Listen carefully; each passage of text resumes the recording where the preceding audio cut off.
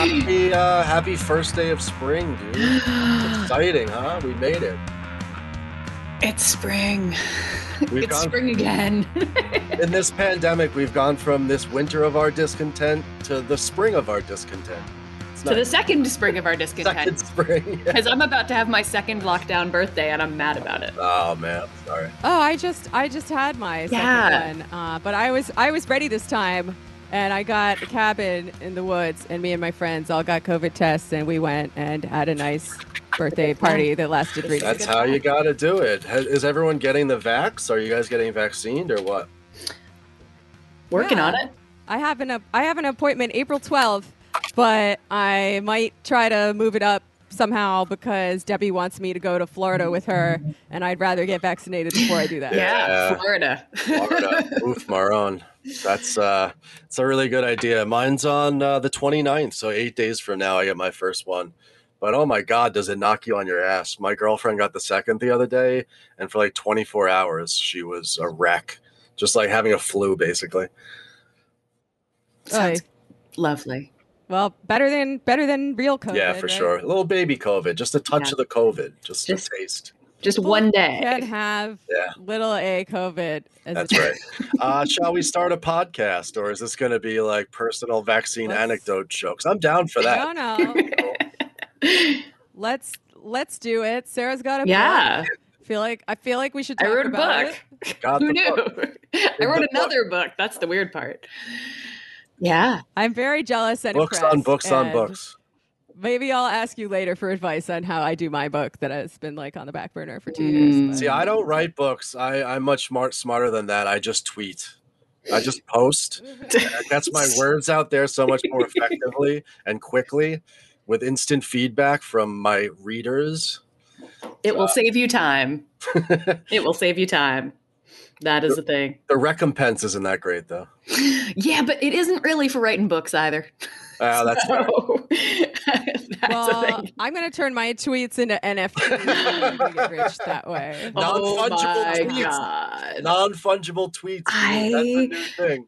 Okay, so I learned what an NFT was like a week and a half ago, and I was really mad actually that I didn't know what this was before I finished writing this book because I would have put them into the art chapter because I have some feelings about how ridiculous this is. And then today on Twitter, in fact, I saw Beeple, who is the artist, and I say that with big air quotes, who sold an NFT for some like ridiculous amount of money. And the art was something about like Bernie Sanders's giant $1 trillion teat. And I was just like, I hate everything about this even more than I already did. And that was impressive because like it was already like a scam asset class designed to find new places for rich people to park their fake wealth in a, global fucking catastrophe. And then it's like also making fun of people who,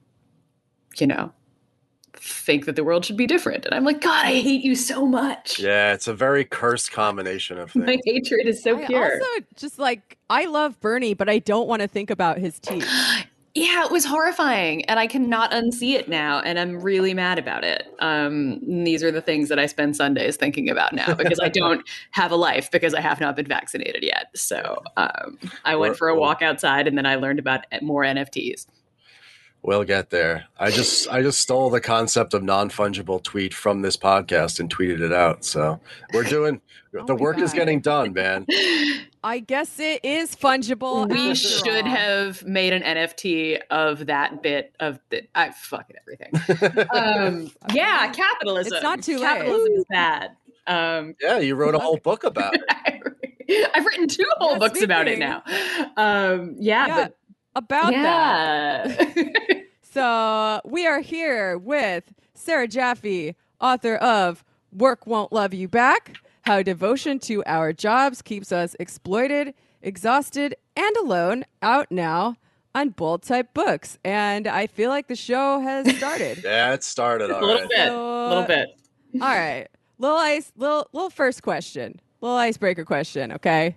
So I just quit my day job. Congratulations. Thank you.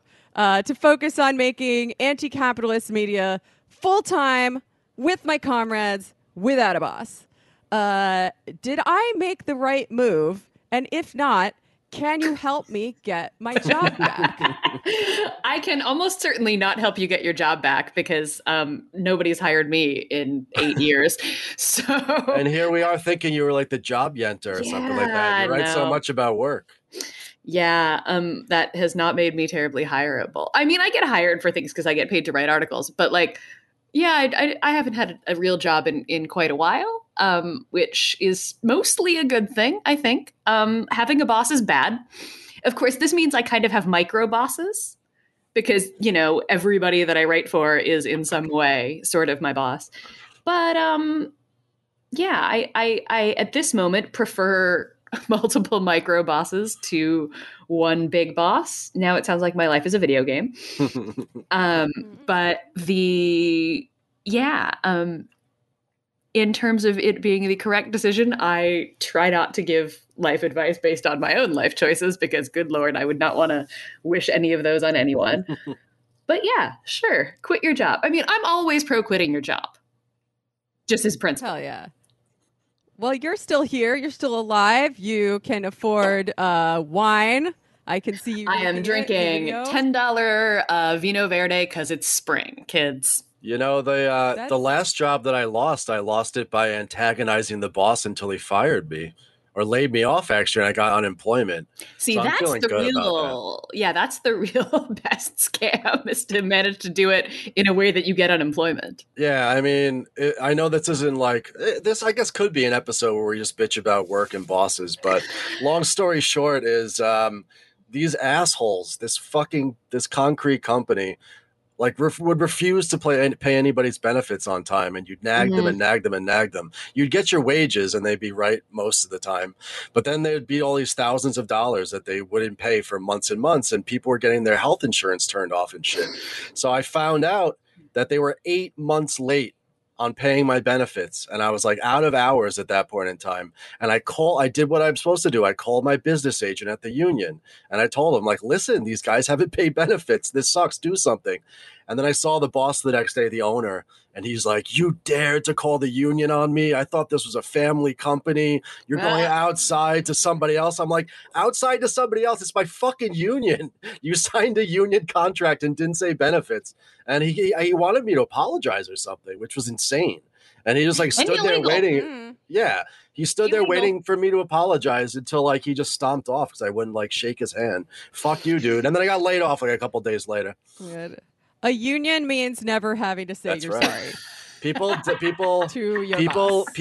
downplay not just the dignity that union jobs give you, but also the ability to tell your boss to go fuck himself and sometimes be able to work, go back on the job the next day. Legally protected. Mm-hmm. I believe that there is an actual NLRB case that found that you have the right to tell your boss to fuck off. Yeah. God, I should really be able to cite these things better, but I am terrible at pulling citations out of my whatever. But citations needed, Sarah. There are 40 pages in my book of citations, damn it. Because in part I can't remember anything. No, I appreciate that. I like looking at them and seeing where I can read for further enrichment. Yes. Also, fuck citations needed for being such a good, well-researched podcast and making the rest of us look bad. But like moving on to I got some real questions for you. So let's start with this one. All right. In your book, you talk about how the idea that you're supposed to love your work is a relatively recent one that came about along with the turn to neoliberalism, tracing back to the 1970s. Before that, workers under capitalism in a largely manufacturing-based economy were just expected to do the work and then go home at the end of the day and lead their fucking lives. Can you sketch out that transition a bit and what factors have driven it? Yeah. So, I mean, at this point, right, like most of us probably grew up with the idea that we were going to work really hard and get jobs that we might care about, right? And then probably have been like slowly disabused of that notion over the last 10, 20 years, 30 years in some cases. And hey, I'm right here. Please. No, I mean, me too. So But the change in the economy, right, is actually like a change on multiple levels on sort of what kind of work is done where and by whom. And so, what kind of work is done in places like the US and most of the other countries that I report from in this book is a shift away from manufacturing being done in expensive, high wage countries like the one we live in, and to more exploitable workforces in lower wage countries with fewer legal protections and fewer, environmental regulations and all of that garbage. And that was also done sort of deliberately to break up the unions that the workers had in places like the US. So factories close down here, they reopen elsewhere, or they don't reopen at all. And they also sort of moved from the north to the south of the US to parts of this country that were also mostly non-union, which is, why it's so telling that we're seeing a big union drive at Amazon in Alabama. So that's one part of the story. The other part of the story is when the factory jobs go away, the possibility of having a single working class family supported on a single income also goes away. And women start moving into the workforce in higher numbers. And women have always been in the paid workforce, but the amount of women in the workforce grew. And despite the sort of story we hear a lot of the time is that women moved into the workforce because feminism, which is partly true, women also moved into the workforce because they couldn't pay the bills any longer on one salary. So you get the growth of retail, healthcare, all of these service industries that are, feminine gendered work that is now a much bigger part of the economy. And so, that's one big, huge chunk of the story. The other part is just, it's not just anything. It's sort of the spread of university education and with it college debt, which we can talk about if you want to. The way that more and more people in the US, say, have a college degree now. And there's still supposedly a college wage premium, but that's mostly just because the wages for everybody else have not gone up at all. And so now we have, mountains of people with mountains of student debt who still don't have good jobs. And we're told that that going to college was the thing that was going to move you up and out of the factory work life that maybe your parents had. Right. And these are, of course, broad generalizations. There were always parts of the workforce that looked different. Teaching, for example, has been around for a long time. And so the narratives that we had for a very long time around things like teaching, nursing, and also on the other side, sort of creative work, then become a much bigger part of the economy. And so those expectations that come along with that kind of work are now much more prevalent in the workplace at a time when, as you said, the manufacturing workplace, like nobody cares if you smile at the car as it goes past you on the assembly line, as long as you are doing your thing the amount of times an hour that it needs to be done. Whatever part of the car you're assembling, right? In construction, if you went around smiling all the time, they'd think you were insane. Exactly. People would. You don't have to kiss every eye beam as you solder it into place. Yeah, you have to grin and ask it how it's doing today. I just paint a big smiley face on my welding hood. Everyone knows I'm smiling on the inside as I'm throwing those beads down. Right. And so this sort of longing for those kinds of jobs that you didn't have to friggin' pretend to is a lot of the appeal of Trumpism, right? Where Trump is promising to make America great again. What he's kind of promising is I'm going to bring back good jobs for white dudes again. He's going to bring an end to emotional labor. But I mean, really, it's not an accident that men don't want to do the jobs that women have historically had to do, because historically those jobs sucked. And those jobs sucked precisely, in part because men treated women like we didn't matter. It's all an overlapping mess of things that, we sort of are now baked in every day in a variety of different workplaces. So let's talk about that, because you have a whole section on what we might call love, which is mostly gendered labor, like we've been talking about, teaching, domestic work, nonprofits, etc., which harnesses this natural I'm using Big, huge air quotes. People can't see. This natural feelings of love and care that people, but especially women, are supposed to feel towards other people and especially children. So how do these sexist ideas contribute to the exploitation of women workers? And, in case anyone listening doesn't care about women, workers more broadly. Why did you look at me when you said that?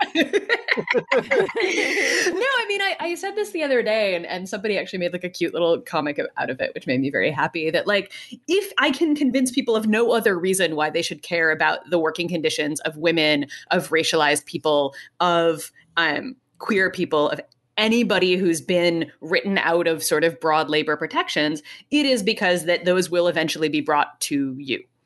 That's what happens when you allow somebody to be carved out of labor protections, whether they're immigrants or Uber drivers or domestic workers. So domestic work, this is my segue, gets carved out of the New Deal labor protections, right? Which are all the labor laws that we still live with today. The National Labor Relations Act, the Fair Labor Standards Act, all of these things exclude a certain group of workers, which was mostly domestic workers and farm workers. And that was done basically because you had to compromise with racist Southern Democrats in order to get these laws passed. And racist Southern Democrats didn't want Black people having rights. So where are the industries that have mostly Black people in them? The farms and the home, the paid work in the home. And so those get left out of the law.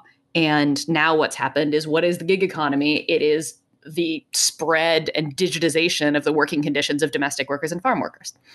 It's temporary, it's gig-based, it's in the home, it's isolated, and you can be fired at any time because you're never really an employee. So anyway, for another example, teachers are a great example, right? Because when the people who make such decisions, politicians, et cetera, in this country decided that we should have public schools, they worried about how we were going to pay for public schools because hiring a whole new workforce is expensive. And so the solution that everybody came up with was, we're going to hire a bunch of women.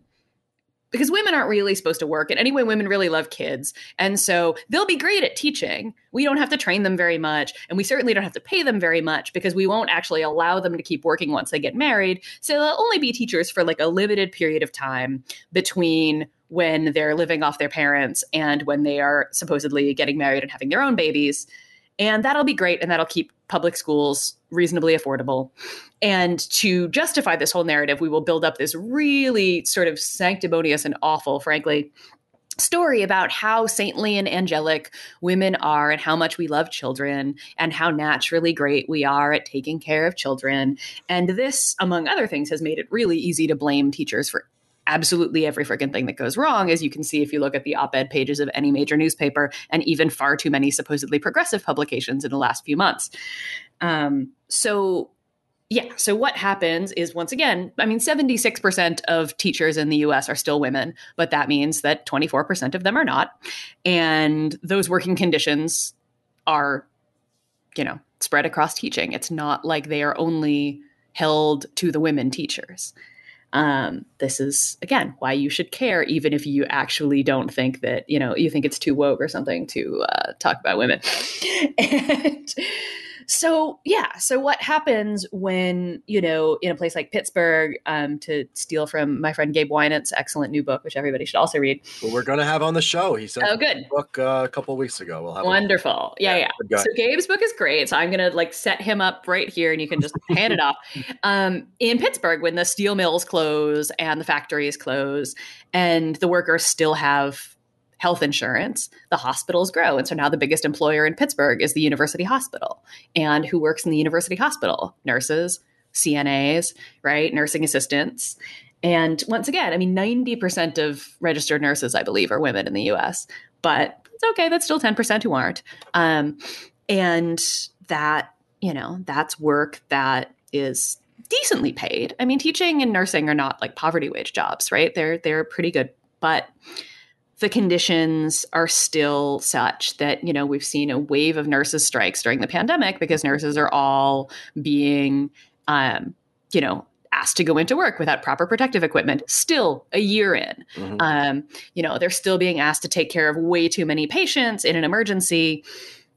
They're still being asked basically to make up for every single budget cut, and to do that all while risking getting COVID and dying themselves. So it's not all that surprising to me that there are nurses on strike all over the place. There's an indefinite nurses strike, which is a slightly more rare thing happening right now at St. Vincent's Hospital in Massachusetts. There have been more sort of 1 or 2 day nurses strikes that then turn into lockouts. They tend to not be indefinite strikes because the same reason that, it's hard to go on strike in the first place when you're a nurse is you do care about your patients. But the fact that they've been pushed to this point, that we've seen a bunch of them in the last several months, is indicative of just how bad the working conditions have gotten. Yeah, I think this also dovetails well with a past episode that we did with Aaron Bananov about how the economy has transitioned from, manufacturing, which was this uniquely profitable phase of capitalism, to a service economy, including a whole bunch of care work, which is not as profitable. Right. And therefore, it is harder for workers to claw back a portion of the profits when there's less to go around. Right. I mean, that his book is really great. So the thing about care work, right, in some cases, it's literally the only thing that's happening, right? When we're talking about like home care workers, you're literally just, you're doing the care, and it's not a particularly high overhead thing. With teaching, with nursing, there's a little bit more other costs to go around. But in any case, like the labor costs are the biggest part of this thing by far. And it's highly, highly resistant to the increase of the productivity of that labor. Exactly. For very obvious reasons. There are many parts of the care industry that literally can't be done by anybody except people. And all of the algorithms and all the machines in the world aren't going to change that. Right. Exactly. And this is the essential work discourse around COVID, right? That when we're talking about like, what is the essential work that still needs to be done? These are the questions that we're faced with, right? Is like, you probably can't ever automate a lot of this stuff because like when you're sick, you want a human, not a robot to like tell you it's going to be okay. Right. You actually want like human interaction. It requires human judgment. It requires all of these things that like, I don't know. I mean, I'm all for fully automated luxury communism if we can get there, but I honestly like can't imagine the robot that could do some of these things, right? Like teaching, you can't sort of make teaching more productive year after year, although they've tried to do this by like jacking up class sizes. Oh, yeah. When I worked for the State University of New York, Cuomo came in, and I was just teaching apprentices. I was teaching them history, and Cuomo and his people came in with like these quantitative data sheets that we were supposed to fill out after every semester, like showing the gross amount of like test taking and then like comparing those scores across time and blah, blah, blah. And it's such a bizarre and perverted distortion of what teaching actually is, which is a very human and qualitative enterprise. Right, exactly. And also we mentioned Cuomo, so I feel like we should just pause and talk about like speaking of the world's worst boss, and bad working conditions, and generally awful things that happen in gendered labor. You have a boss like Andrew Cuomo who sexually harasses the crap out of you. So this drive to try to, make, like I was talking to years ago during, right after Hurricane Sandy, I was talking to Judy Sheridan Gonzalez, who's the president of the New York State Nurses Association. And they had been doing a whole bunch of volunteer work after the storm in places where people were, completely cut off. They were going like door to door in high-rise buildings, all of this stuff. And we were talking about that, and we were talking about the hospital. And she was saying that, she's like, in the hospital, they don't like to pay you for what they call non-productive time. And it was just like, what the hell is productive in the hospital, right?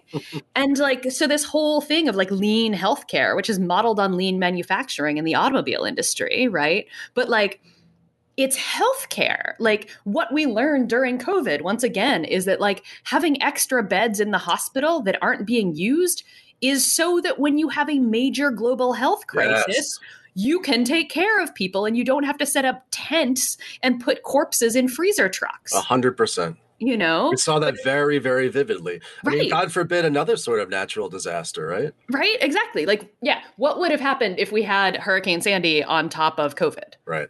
You know, like this idea that and I mean, we are going to have things like that because, like, climate change. So we're going to have both more pandemics, more superstorms, more crises. And the fact that we've like made a healthcare, I mean, we don't even have a healthcare system in this country. We have like a weird patchwork of, healthcare institutions that sometimes sort of work. And even Andrew Cuomo during, not to say anything good about Andrew Cuomo's management of this, freaking crisis, because it's been terrible from the beginning, no matter what anybody thinks about his press conferences. But even Cuomo sort of took control of all the hospitals in the state and basically was like, y'all have to work as a system now, because this only works if we work as a system. And it's the same reason that, like, vaccination, which we started off by joking about, look at me, I can bring this in. Vaccination is like actually sort of going okay in America in a way that I had not thought possible, largely because we've just accepted that you have to do this as a public service. And it turns out that, like, you can do that. It's just that it's mostly being done by the army. Yeah, when Joe Biden is invoking the Defense Production Act, you know that they've run out of money. Yeah. I mean, Alex Perrine had a good piece about this at the New Republic, right? About how, like, the vaccine sites at, like, the Javits Center and whatnot are being run by the military, because, like, the only thing America has anymore as, like, a public sector is the military and the cops. And we certainly don't want cops vaccinating people. So if it's cops versus soldiers, I guess I'd rather have the National Guard. Or the Air Force in some cases. I know people who had the Air Force vax them. And I was joking about how, like, funny it would be if, like, there were enough insurrections that they ran out of, like, National Guard and Army and Marines, and they started throwing, like, pilots in to try to, like, shut down the protests. Yeah. Pretty funny. Yeah. Like pirates, I almost said. Pirates on foot. Pirates would be cooler. But anyway. Yeah. Yeah, let's move on to the part now called "Enjoy What You Do." That was a horrible transition.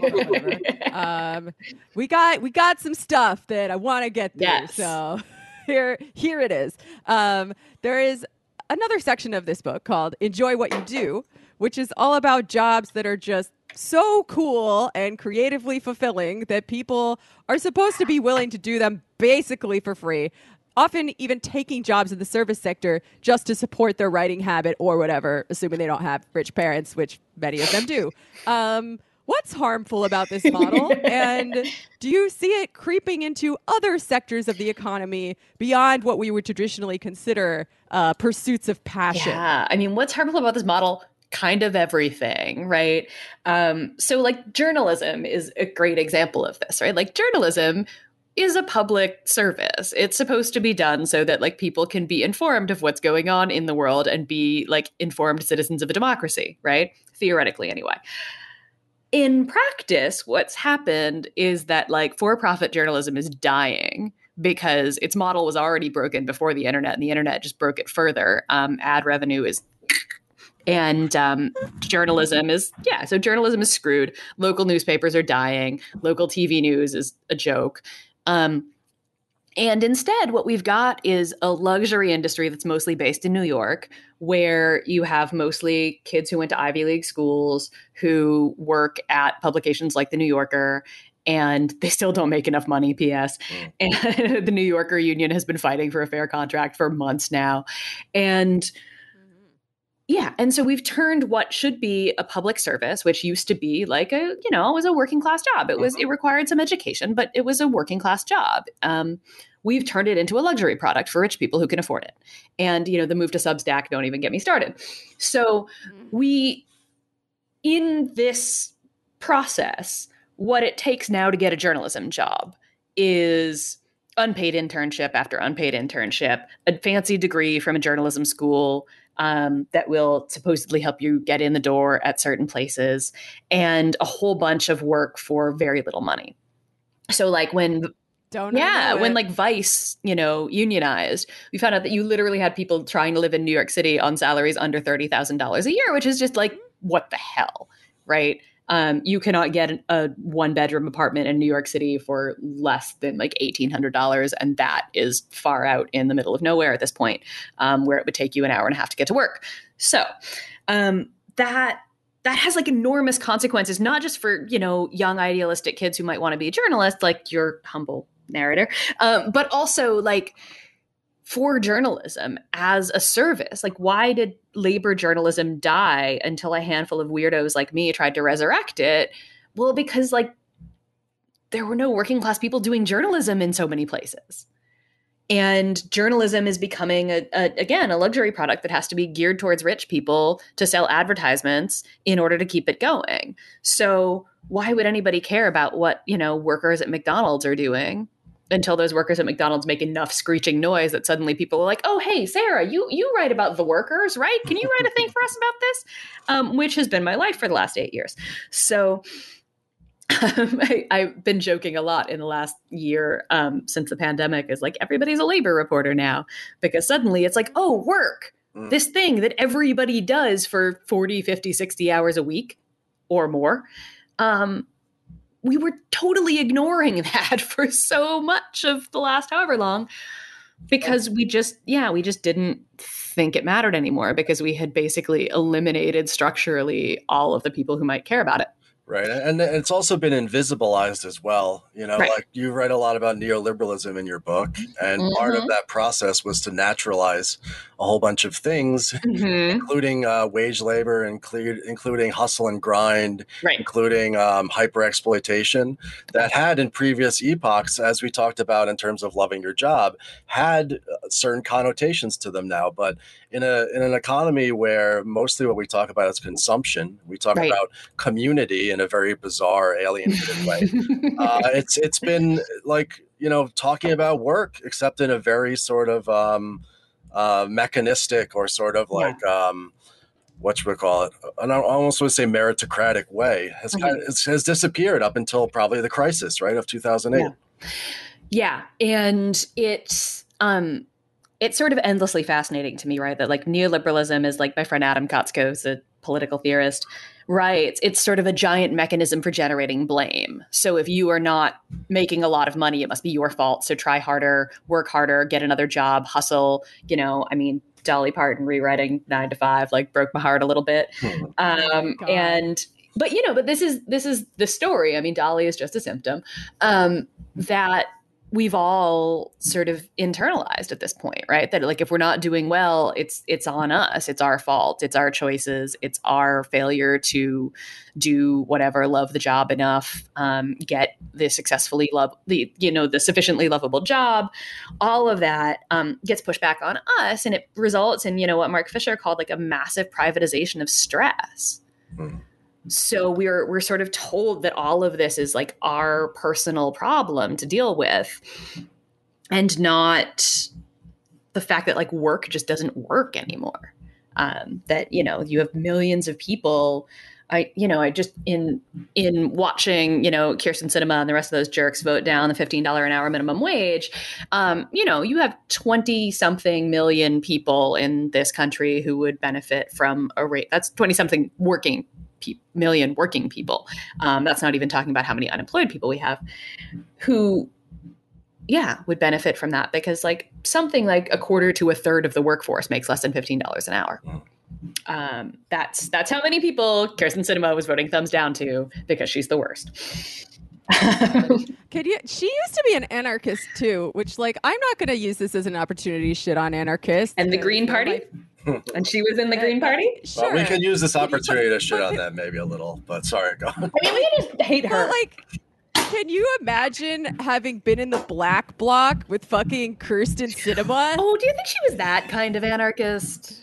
I don't know if I believe that. I feel like she was just like on LiveJournal. Perhaps. I'm not sure. I think she was somewhat heavily involved though. She's written things in defense of the black bloc. Like, really? She was younger. Yeah, her thesis like cited Agamben, like an Italian autonomist who we are familiar with on this podcast. Like, I'm like, how the fuck? You've taught me things about Kirsten Sinema I did not know. I mean, this is all right. Why, if you don't have a solid critique of political economy, whether you're an anarchist or a communist or anybody, it's so easy to just kind of drift yourself into very, very reactionary positions if you're only talking about kind of abstract freedom and liberty. And that's a critique of some anarchists out there. It's real. It's real. she infuriates me on so many levels. But the fact that like, you know, the reality is that like work is fucked. Work doesn't work anymore for however many millions of people just in this country, billions of people worldwide, where like, you know, there's just nothing. This is, again, you talk to Aaron, so like he has better numbers on this than I do. Yeah, what we have is like a world of underemployed people hustling desperately to try to make ends meet. And that sort of being glossed over by telling us that a few of us can get lucky and get jobs that we love, and then it will be cool. And it's just like, that's just not going to solve the problem on like any possible level, including the fact that like even if you get those cool jobs, they still suck. I think there's dead ass. I think there's like an imminent way to understand this, and I always go back to Harry Braverman when it comes to these sort of dynamics of capitalist production. You know, there was what happened to blue collar workers through the 19th and through the course of the 20th century was capital finding these sort of skills, these craft autonomies that they had amongst themselves that they were able to use in order to leverage decent high wages, create sort of guild type unions, of which I'm one. You know, I'm in one of those still to this day. And so the unionization happens amongst these people. But as you were talking about before with the NLRA, tons, and certainly with Taft-Hartley, tons of white collar workers and service workers were excluded from that. I think now that these effects of capitalist production, this ability for capital to de-skill and to break up workers, now that it's hitting a subsection of American and advanced economy workers who actually are listened to, who actually do have a voice, who are able to write, who have college degrees. Now that it's hitting those people, I think it's just this has always existed to an extent now. Right. It's so pervasive now and hitting different parts of the class structure that we're starting to hear about it, even though, of course, it existed, 30, 40, 50 years ago. Yeah, and there's a really interesting point that somebody was making on Twitter the other day that I was really struck by, because they were talking about, and this was somebody in the UK talking about the sort of destruction of academic labor at this point, which has, been totally casualized. Like, I don't know the number offhand in the US. I mean, they eliminated tenure entirely in the UK. Margaret Thatcher did. But in the US, 74%, I think, of college classes are now taught by adjuncts and grad students and otherwise contingent faculty, right? So, but this person was pointing out that this is actually similar to what happened with auto workers and miners and these other sort of advanced sections of the class in the 70s, because like Thatcher, for example, like very clearly understood that the miners not only were like, a high wage industry at the time, but also they were like the bastion of militancy. And so when you think about it that way, right, that like these were workers who were not only sort of just like mechanically better. Like this is the way we end up talking about these jobs a lot. We have to like bring back the mines because those are like better jobs. So like these jobs sucked. What happened was that you had militant cultures of radical unionism in these places that were deliberately destroyed, not because like Margaret Thatcher did not, care about the environment. She didn't kill coal mines because she realized that coal was killing the planet. Oh, they were 2 years later, they found oil in the North Sea. And exactly. Exactly, right. Margaret Thatcher killed the miners' unions because the miners had a radical union. Right.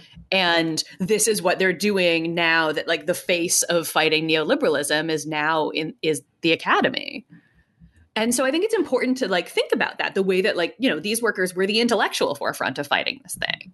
And that was one of the reasons that they had to decompose this part of the class and ship it off to wherever they could, whether that be, again, the American South or Bangladesh. And that's what they're doing to academia. And so, it's funny. I was interviewing one of the Google union leaders earlier today for a story that I'm working on. And we were talking about, when the Google union announced itself, people were like, well, you're not coal miners. You don't need a union. And other than that, people also said that coal miners didn't need a union at the time. But the thing about it, right, is that like actually they are going to do the exact same thing to, software engineers as they did to miners, which is, try to flood the industry with people who can code, right? This is what all those learn to code admonitions are actually for. It's not because they care about people. It's because they want to lower the price of coders. And then they will destroy it and decompose it. And they are already doing this. I mean, this is why Mark Zuckerberg puts money into, forward.us. It's not because he's a nice person who cares about immigrants. It's because he wants to bring in low-wage guest workers. Deadass. I keep saying that word. I guess it's our catchphrase now. It's been for a while, to be honest. Deadass has been part of our culture for some time. Speaking of unions, all right, we talk a lot about unions in reference to these issues, as we should. And I'm sure Sean has opinions to add on what purpose unions might serve in the anti-capitalist movement. Sure. As a worker. But we got to remember, our goal is ultimately to abolish any kind of compulsory labor, and that many of the most oppressed segments of the proletariat are not currently participating in the formal labor market, either because of disability or because they're in prison, although a lot of people in prison are made to do slave labor, or because people are unemployed and can't find jobs. So how do we make sure to bring these people into this wider anti-capitalist movement and avoid a kind of vulgar workerism where people's entitlement to lead good lives that they are in control of is contingent on their status as workers who are doing productive labor? Thank you for this question. Or if this you're is very important. Or if you're good at Marxist phraseology, not even that, but their relation to whether they produce value or not then becomes a part of a judgment call on whether they deserve it. I had a really annoying argument with a guy at a party once who wanted to tell me that it was very important when organizing domestic workers to know whether they worked for an agency and therefore were producing value for capital, or whether they were just privately hired and therefore not technically producing value for capital. And I stared at him and started laughing because it was the dumbest argument I'd ever friggin' had. And I've had a lot of dumb arguments in my 40 years of life. Yeah, and every Uber driver is a small business. It's just like you're... Anyway, if you actually think that this is how we should understand the world, I just think you're wrong. I mean, part of the reason that I wrote this book was just to kind of be like, we need to let go of valorizing work as the thing that like makes one valid, because like, I mean, look where that got us. It got us friggin' Trumpism, right? It gets us Josh Hawley telling us he's going to be the leader of the working class, which is just friggin' hilarious. But it also gets us like the lieutenant governor of Texas saying that grandma and grandpa would be happy to die so we can get the economy going again. It gets us not vaccinating a single person in prison, even though we vaccinate the prison guards. It gets us, arguments about whether people died with COVID or of COVID because they had pre-existing conditions, and so therefore it's fine if they die. Right? It gets us all of these just like horrifying arguments about how like some people can die because they're not actually producing value for capital at this moment in time, which is insane. And it's horrifying. And it is capitalism, and that's what it's all about. So a very good friend of mine, Julian Saravo, who works with the think tank Autonomy in the UK, he is an architect, actually. But one of his big research interests is elderly care and living, and what kind of structures we could build for people who are no longer in the workforce to live in, all of these things. And I remember this article that he had written for this conference that went on like 2 years ago, which feels like a lifetime ago now, where he talked about the revolutionary subject is actually your grandma. Because grandmothers are presumably, I mean, not all of them, some grandmas are still working, but if you're retired, you're out of the labor force, your labor was never probably valued all that much because, grandmas were around for the last however long of, devaluing of domestic labor, women's labor, caring labor. And now they're not producing value for capital at all. So grandma is actually the real radical subject that we need to consider.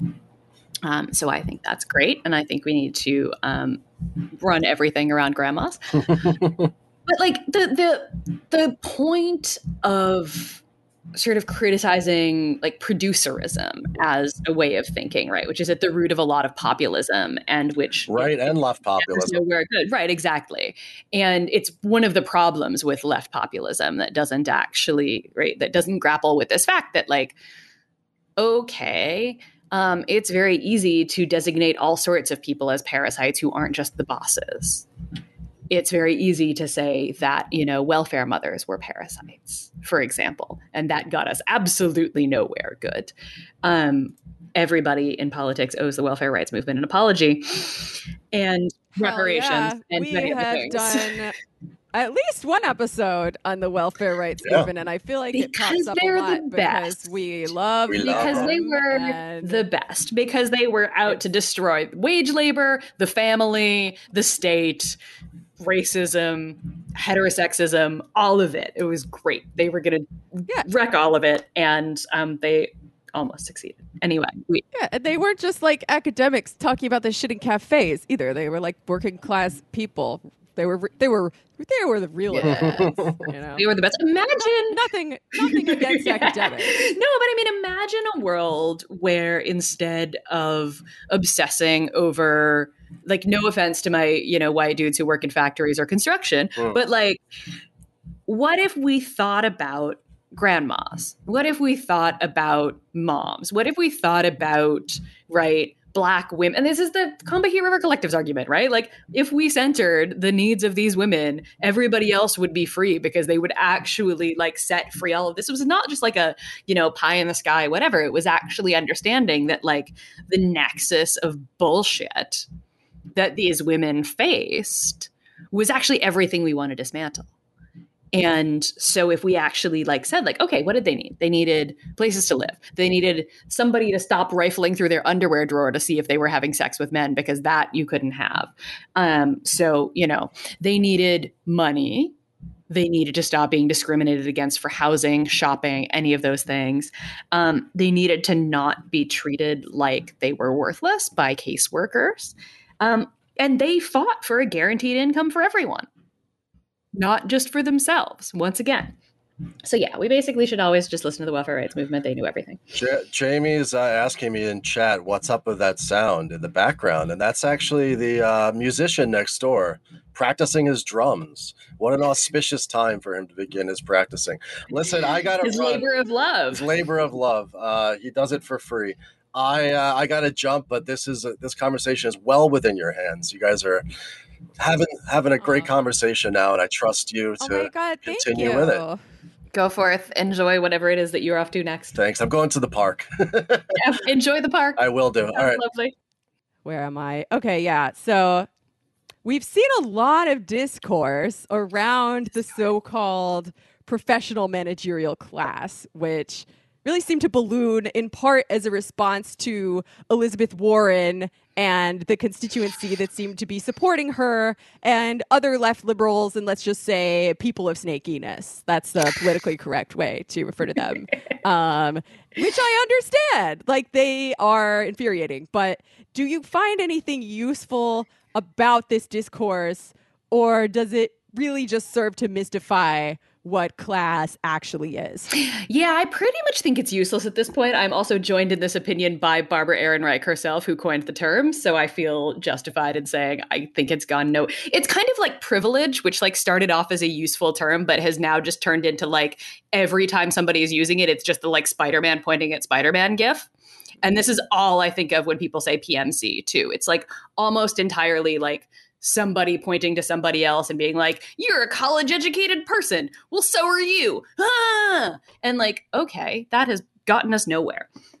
So the argument, and it was one of those things that once again, sort of like the Combahee River Collective's theorizing on this subject, they were trying to think through how we organize. So Barbara and John Ehrenreich were trying to think about what is the role of the middle class in socialist organizing, right? And that was a real question. And so, they think about this. Essentially, it is just the middle class, right? It's people whose job is to manage, train, educate, serve in various ways other workers. right? So, or like to mediate the relationship between labor and capital. Yeah, but the way that that's and, like, done, manage the contradictions. Yeah, and the thing that I think Aaron Badonov also points this out in his book, that like what's really happened is actually like the professional part of the PMC, if it was ever a coherent thing, which I would argue kind of not, the professional part has been mostly decomposed. So everybody from teachers who, everybody talks about teachers as the quintessential working class occupation these days because teachers are really militant, but teachers were actually the quintessential PMC occupation. But like, we were just talking about the decomposition of academia as, organized both in the workplace and as organized in, itself. And doctors and, so many more doctors now are working for a hospital or working for some sort of corporate whatever, or have to go into private practice in like very specific things, which is why we have a primary care doctor shortage. Any number of other things. And meanwhile, managers are doing great, and especially upper managers who get paid in stock options. We're talking about executives, right? So sort of management and finance are actually like this part that's actually split off over here. And professionals in a lot of cases are actually sort of I was talking about journalism, sort of the same thing, right? That these parts of what we might have called the PMC are now in much worse conditions than they were when the Ehrenreichs were writing this. So, it's a lesson in sort of the pitfalls of trying to describe something as a class when maybe it isn't. Because maybe the interests of the type of mediating between capital and labor that a doctor does is different than the type of mediating between capital and labor that an executive does, or even that a foreman does, right? Yes, capital needs workers to get health. Well, they need them to have some sort of health care. I mean, we've seen in this country just exactly how little health care we think workers can get by with. But they need workers to be sort of functional, which is why social reproduction is important under capitalism. But they don't really care. And also, like, humans need doctors because we're humans, not just because we are automatons who are labor power for capital. So that's functionally different than being a manager whose job is literally to control the workers so that they make the most money possible. So yeah, this was always sort of a problematic designation, and the way it's used on the internet is almost entirely bloody useless because like it doesn't actually tell you anything useful about why some people supported Elizabeth Warren to say that they are PMC. It tells you basically nothing. Well, they did it because they're like woke and they're bougie, right? Like it feels like people are substituting identity for class a little bit. Yeah, and like they're doing class as an identity rather than a social relation, which if they read their Marx, they would know is actually what's going on. Yeah, and so, to understand that, like, in many cases, right? Like, again, I was talking to one of the leaders of the Google union, and they're organizing their union very specifically sort of up and down the workforce. So they have, software engineers and ethical AI researchers and cleaning workers and data center workers all in the union. And the point of that is that they are all, in relation to Google, they're all workers. They also have like complicated relationships to manage within that union. Within, like, there are some workers who have a lot more power than others. But if they do that right, they can actually leverage the power of the more powerful workers at Google, right? Who are the software engineers, the ethical AI researchers, although they keep getting fired, so maybe they're not as powerful as we thought. They can actually leverage their power on behalf of the data center workers. So she was telling me a story about somebody who worked in a data center in South Carolina. And these are, just like big old warehouses, essentially, where there are servers, right? That's what we're talking about. And this woman had gotten fired for some stupid reason. And the union filed an unfair labor practice charge, which like goes in front of the board. And maybe, in 5 years, they do something about it. Or the union makes a big stink out of it. And because they had coders and other, again, sort of, highly, I don't want to use the term aristocracy of labor because it's, but more valued workers, we'll say, involved, that was helpful to get this other woman her job back. So to understand, like, again, like, as you said, like the social relation, like there are complicated social relationships going on within that union. This is true in most workplaces. That's just true because like humans are messy and complicated. But in relationship to Google, they're all workers, even if some of them are paid more than others. And that's the challenge of sort of thinking about how to organize this way. And this is the challenge of sort of understanding what class is, because it's messy and it's not easy and it's not something you can figure out just by looking at someone like everybody tried to do, you know, when all those douchebags stormed the Capitol. Everybody's like, they're working class because they're like white guys wearing camo. And I was like, that's not how class works. Mm-hmm. That's right. We have done entire episodes about that because I think it's very interesting. But yeah, like I've seen this play out a lot in my own life from when I had my first full-time job and I just fucking hated it. But I was like, well, I'm fortunate to have a job as a staff writer and not have to do hard manual labor, which is a thing, you're taught growing up PMC that you got it real good. And I'm like, oh, what's wrong with me? I really should just suck it up and feel happy that and love your job more, right? Yeah, suck it up, feel happy that I have this job. And like I really beat myself up for hating it so much because I'm like, well, I like writing. I just hate working, I guess.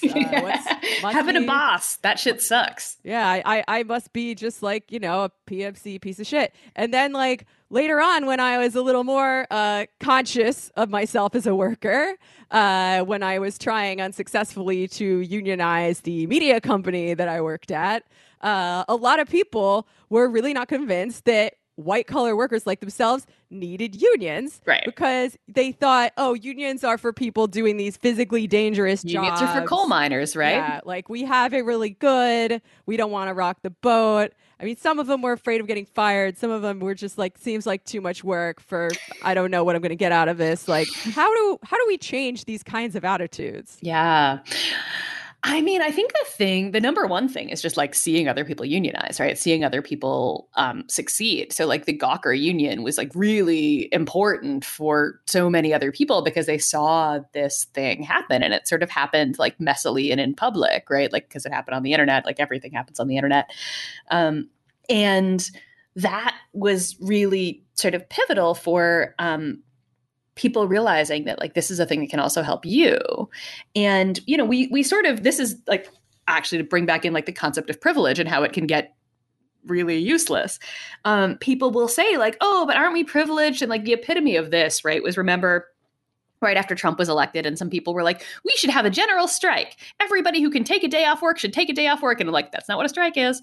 And then people started talking about when like the women's strike was actually organized and people were talking about like, actually, we're going to have a strike on this day. And then people were like, oh, but only privileged people can go on strike. And I was like, actually, the labor movement has been built by people who aren't privileged going on strike. That's actually how we got unions.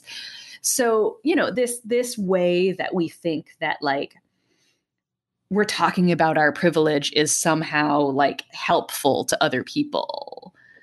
But actually like that's the opposite of solidarity. That's like deliberately sort of taking ourselves out of that relationship and saying we are not workers like you're workers. You're like a different kind of worker that we have to feel bad for.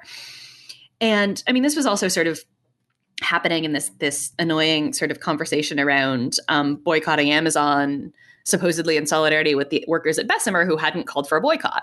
So, I mean, nobody is required to shop at Amazon. I do my best to never shop at Amazon, but, it's a thing. But when, the workers had not called for one and were saying we didn't call for one, and people were sort of insisting, well, like the unions lie all the time. And it's like, you do know that you're doing the boss's work for them by saying that the union lies, right?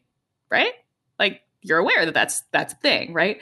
And so we end up, even people on the supposed left who wanted to, or who are using these terms of wanting to be in solidarity with these workers who are organizing a union, they still end up with this sort of like charitable mindset of like, we have to, do this thing in solidarity with the workers who haven't asked for it.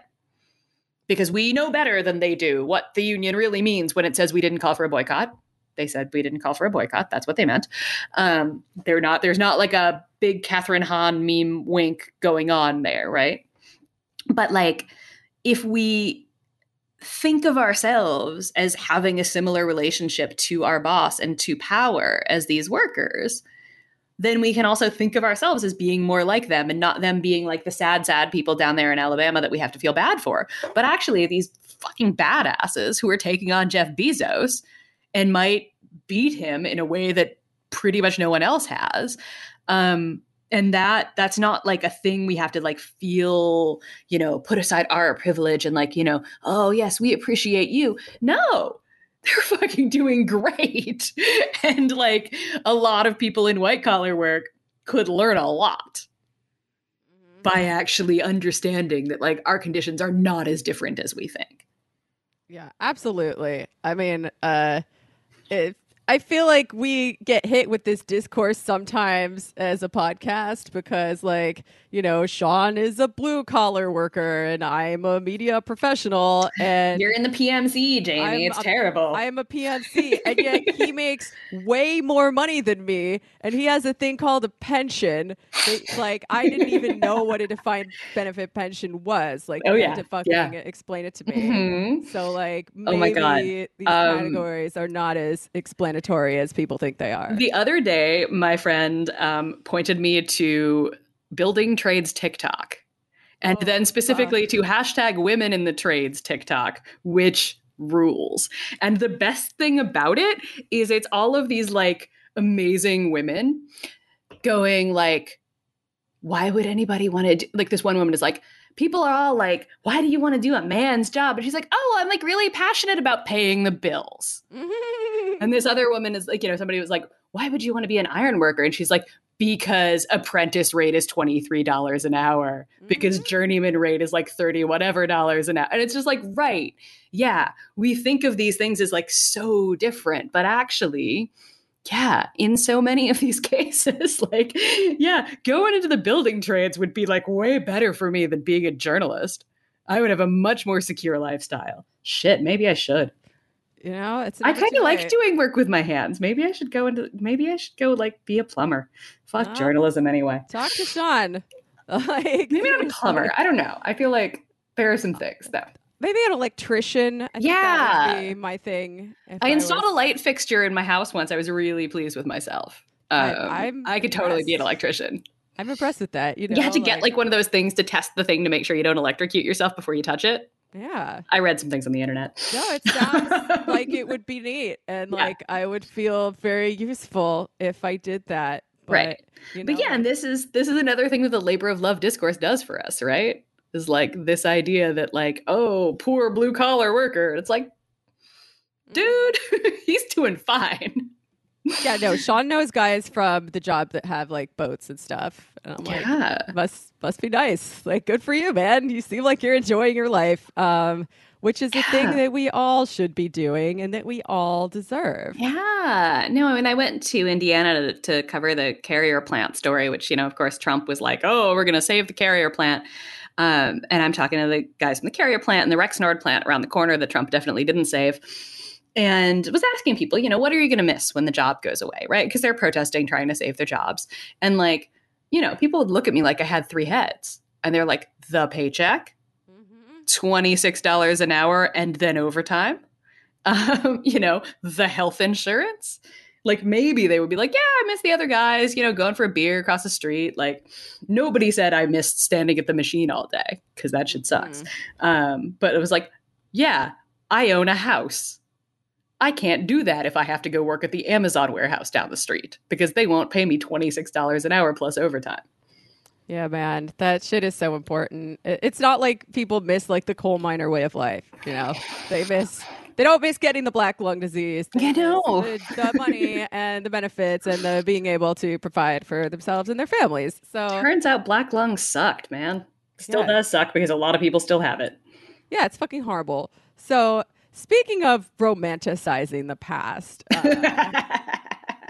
Nailed it. When talking about the kinds of reforms that we want to see in the world, things that left-wing populists are talking about, like Bernie Sanders and his followers, self-described democratic socialists, people often tend to romanticize the Fordist era or the post-war compromise, right? Yeah. Like, if we can just bring back good union jobs and, do the New Deal minus the racism and sexism, we would have an economy that works for everybody.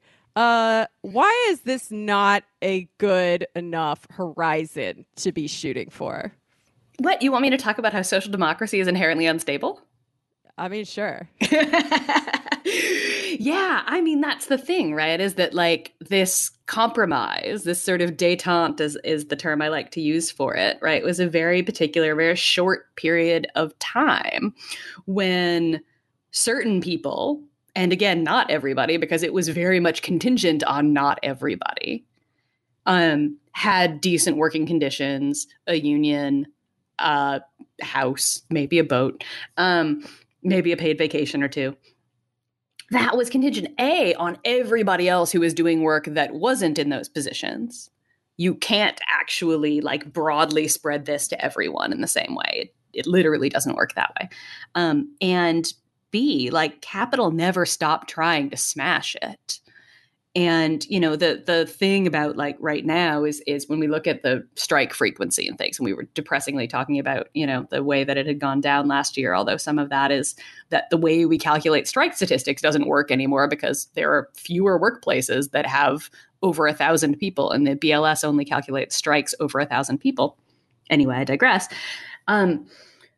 We have a, absolutely just atrophied strike muscle in this country compared to what it used to be, even during this point of supposed labor peace.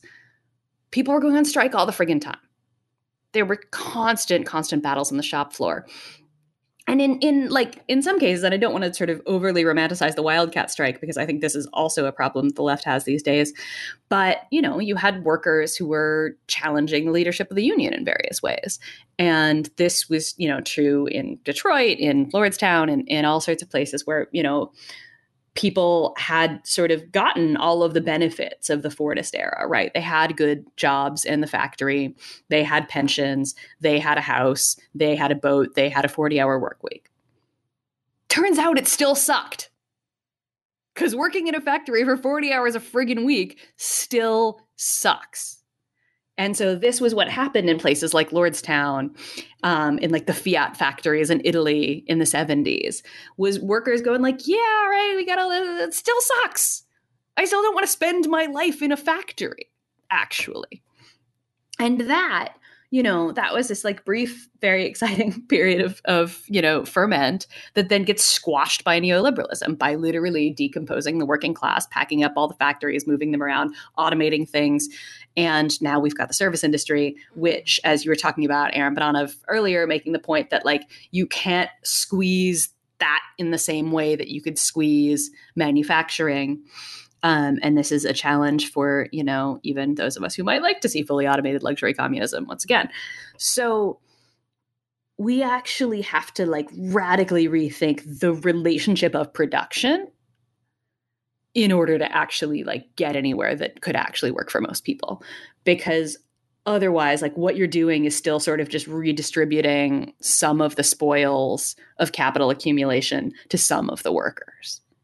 And to actually like make it work for everybody, that means like Jeff Bezos can't just give up a little around the edges. Jeff Bezos is going to have to give up the whole thing. I'm sorry. And all of the rest of them, Elon Musk and his fake wealth and that dude and his NFT wealth, like, sorry, we're coming for all of it, because you can't actually solve the problem for everybody and still maintain like capitalism, still maintain like capital accumulation. Like literally that is the problem. And yeah, like you just like, it doesn't work that way. Yeah. You can't have unequal wealth accumulation and also an economy that works for everyone. and, a planet that we can inhabit. And most especially a planet that we can inhabit, right? Yeah. Like my friend's place that I'm staying at for the last few months has this giant map of the world on the wall right here. And I am where it cuts off is in the, Pacific Ocean on this side of Australia and New Zealand. And so I'm like literally looking every day at all of these little island nations that will be underwater in 20 years if we don't do something. So I think about this a lot. I'm just like, Nauru. I'm pretty sure that that's not going to exist soon. Yeah, probably not going to make it to there before it. Yeah. So like, right, like it's just like this map here is like very useful for me in just thinking about like, so that's a thing we need to think about. Not just like whether like, oh, we can like distribute around the edges a little bit of the spoils. No, man, like I want these countries to still exist. Yeah. I want the people to live there to still be able to live. Like that's a thing. That's a very reasonable position. I think so. But I think even if it were possible to solve all of these crises, right? Like maybe Elon Musk invents some magical carbon scrubbing technology tomorrow. Elon Musk has never invented anything in his life. Well, stay with me. Let's suspend our disbelief for a minute. Yeah. Perhaps I should have used a more realistic example, but like I got nothing. Even if it were possible to solve the climate crisis and the crisis of profitability that we have been spiraling into since the 1970s and bring back this golden age of capitalism, that's not good enough. Like, it still sucks to have no control over your life. And I think the difference between leftists and liberals, one of the main differences is, liberals just want to reduce poverty, whereas leftists want people to have control over their lives and over their time and over their creative powers and over the things that we're making. Yeah. And and my sort of point with writing this book was just like, like no matter how much you love your job, it is still alienated labor. Right? My book is still alienated labor. I don't control how many copies of that get printed and where it gets sold and how it gets distributed. I don't. That's just, somebody else does that. They gave me some money and in return, they get to do basically what they want with my book. And and again, like I have it fairly good, all things considered. I don't have a pension, but I don't have good health insurance, but whatever. And so, like the idea, which I think is at the heart of this drive towards a labor of love, as I gesture with my little wombat here, is the desire for unalienated labor, except we can't have unalienated labor under capitalism. That's right. Yeah. Thinking about love, whether it's love of what we do, like I like what I do too, and it sucks that I'm doing it within a capitalist framework. Or talking about social reproduction, like I think about this all the time as someone who's thinking about having kids. Like, I don't even have them yet, but I'm already so mad that they're going to be caught up in this fucking rat race. And that by bringing a precious cherubic life into the world, I will be necessarily producing a commodity called human labor power. Like that sucks. When my kids grow up, they might have to move away because they're chasing after jobs. Like, is there any way that we can disaggregate these things from one another and build a realm of real love and community beyond or against the market? Or is that something that can really only happen after we get rid of capitalism and, labor becomes life's prime want, as Marx said, which is like, we could do a whole other podcast discussing I don't know if I agree with him on that one, but anyway. Probably. I think that capitalism has gotten real good at sort of, invading every part of our lives and trying to wring a profit out of every little bit of it, right? But that said, like, I think there are all sorts of things that we still, I don't think it's false consciousness to be like, I really miss my friends right now. I don't think that is wrong or something that like I can only appreciate after the fall of the capitalist mode of production. Like, I actually think that, we have gotten to the point of wanting to destroy this awful way that we live because we do see the things that could be around the outside, right? We do understand that, like, yeah, there's no outside to capitalism, but also, like, we can imagine better. And we know what it is like to be in solidarity, right? We know what it means. Like, I sort of, at the conclusion of the book, spend a lot of time just sort of dwelling in, like, why is it that so many of the protests over the last 10 years, 10, 11, 12 years now, since, 2008, 2009, have focused on sort of reclaiming space away from work, away from what we might have to do, and being with other people in sort of public spaces, on picket lines. Last summer when the next round of Black Lives Matter protests came out, and I remember being in the streets in Philadelphia and just sort of being like, oh my God, I'm around people again. This is so cool, because we've just been locked up in the house for 3 months. And people were, pulling little red wagons with bottles of water and hand sanitizer and snack bars. And like this one time, there was literally like people set up with like chafing dishes of like hot food down in, right by City Hall in Philly. And I have this picture of like, on the ground level, there were people standing behind the chafing dishes, handing out hot meals. And then above them on the second tier of this building, the National Guard is there with all of their, rifles and weapons. And I'm like, so like this is the problem with everything, is that like what the government is doing is aiming guns at people who are here protesting, saying, let us live, and the people who are giving them food. And, so we do imagine spaces that are, necessarily limited and don't really take us outside, but help us at least imagine what outside might look like. And I think that that's what keeps me going when I contemplate packing in the towel and trying to raise sheep or something. Yeah, totally. Like, I really like the Sylvia Federici quote that you put at the beginning of your last chapter, where she says, we want to call work what is work so that eventually we might rediscover what is love. And yeah.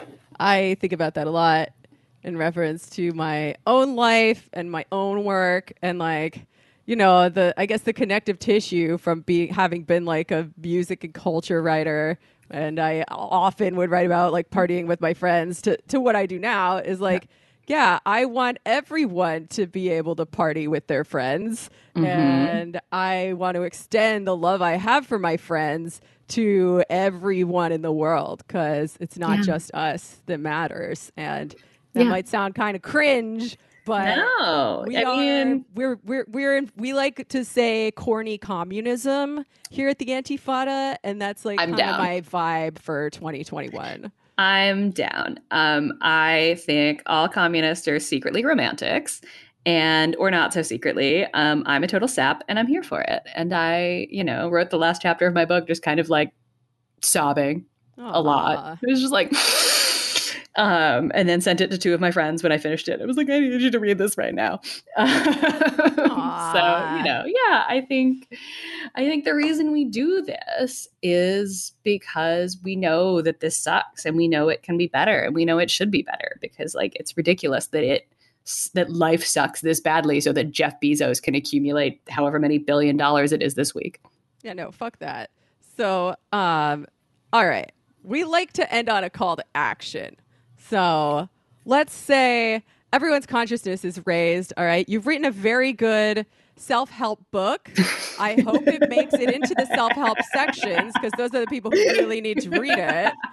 Right. And everyone's like, you know what? Actually, fuck this job. Graphic design is not my passion.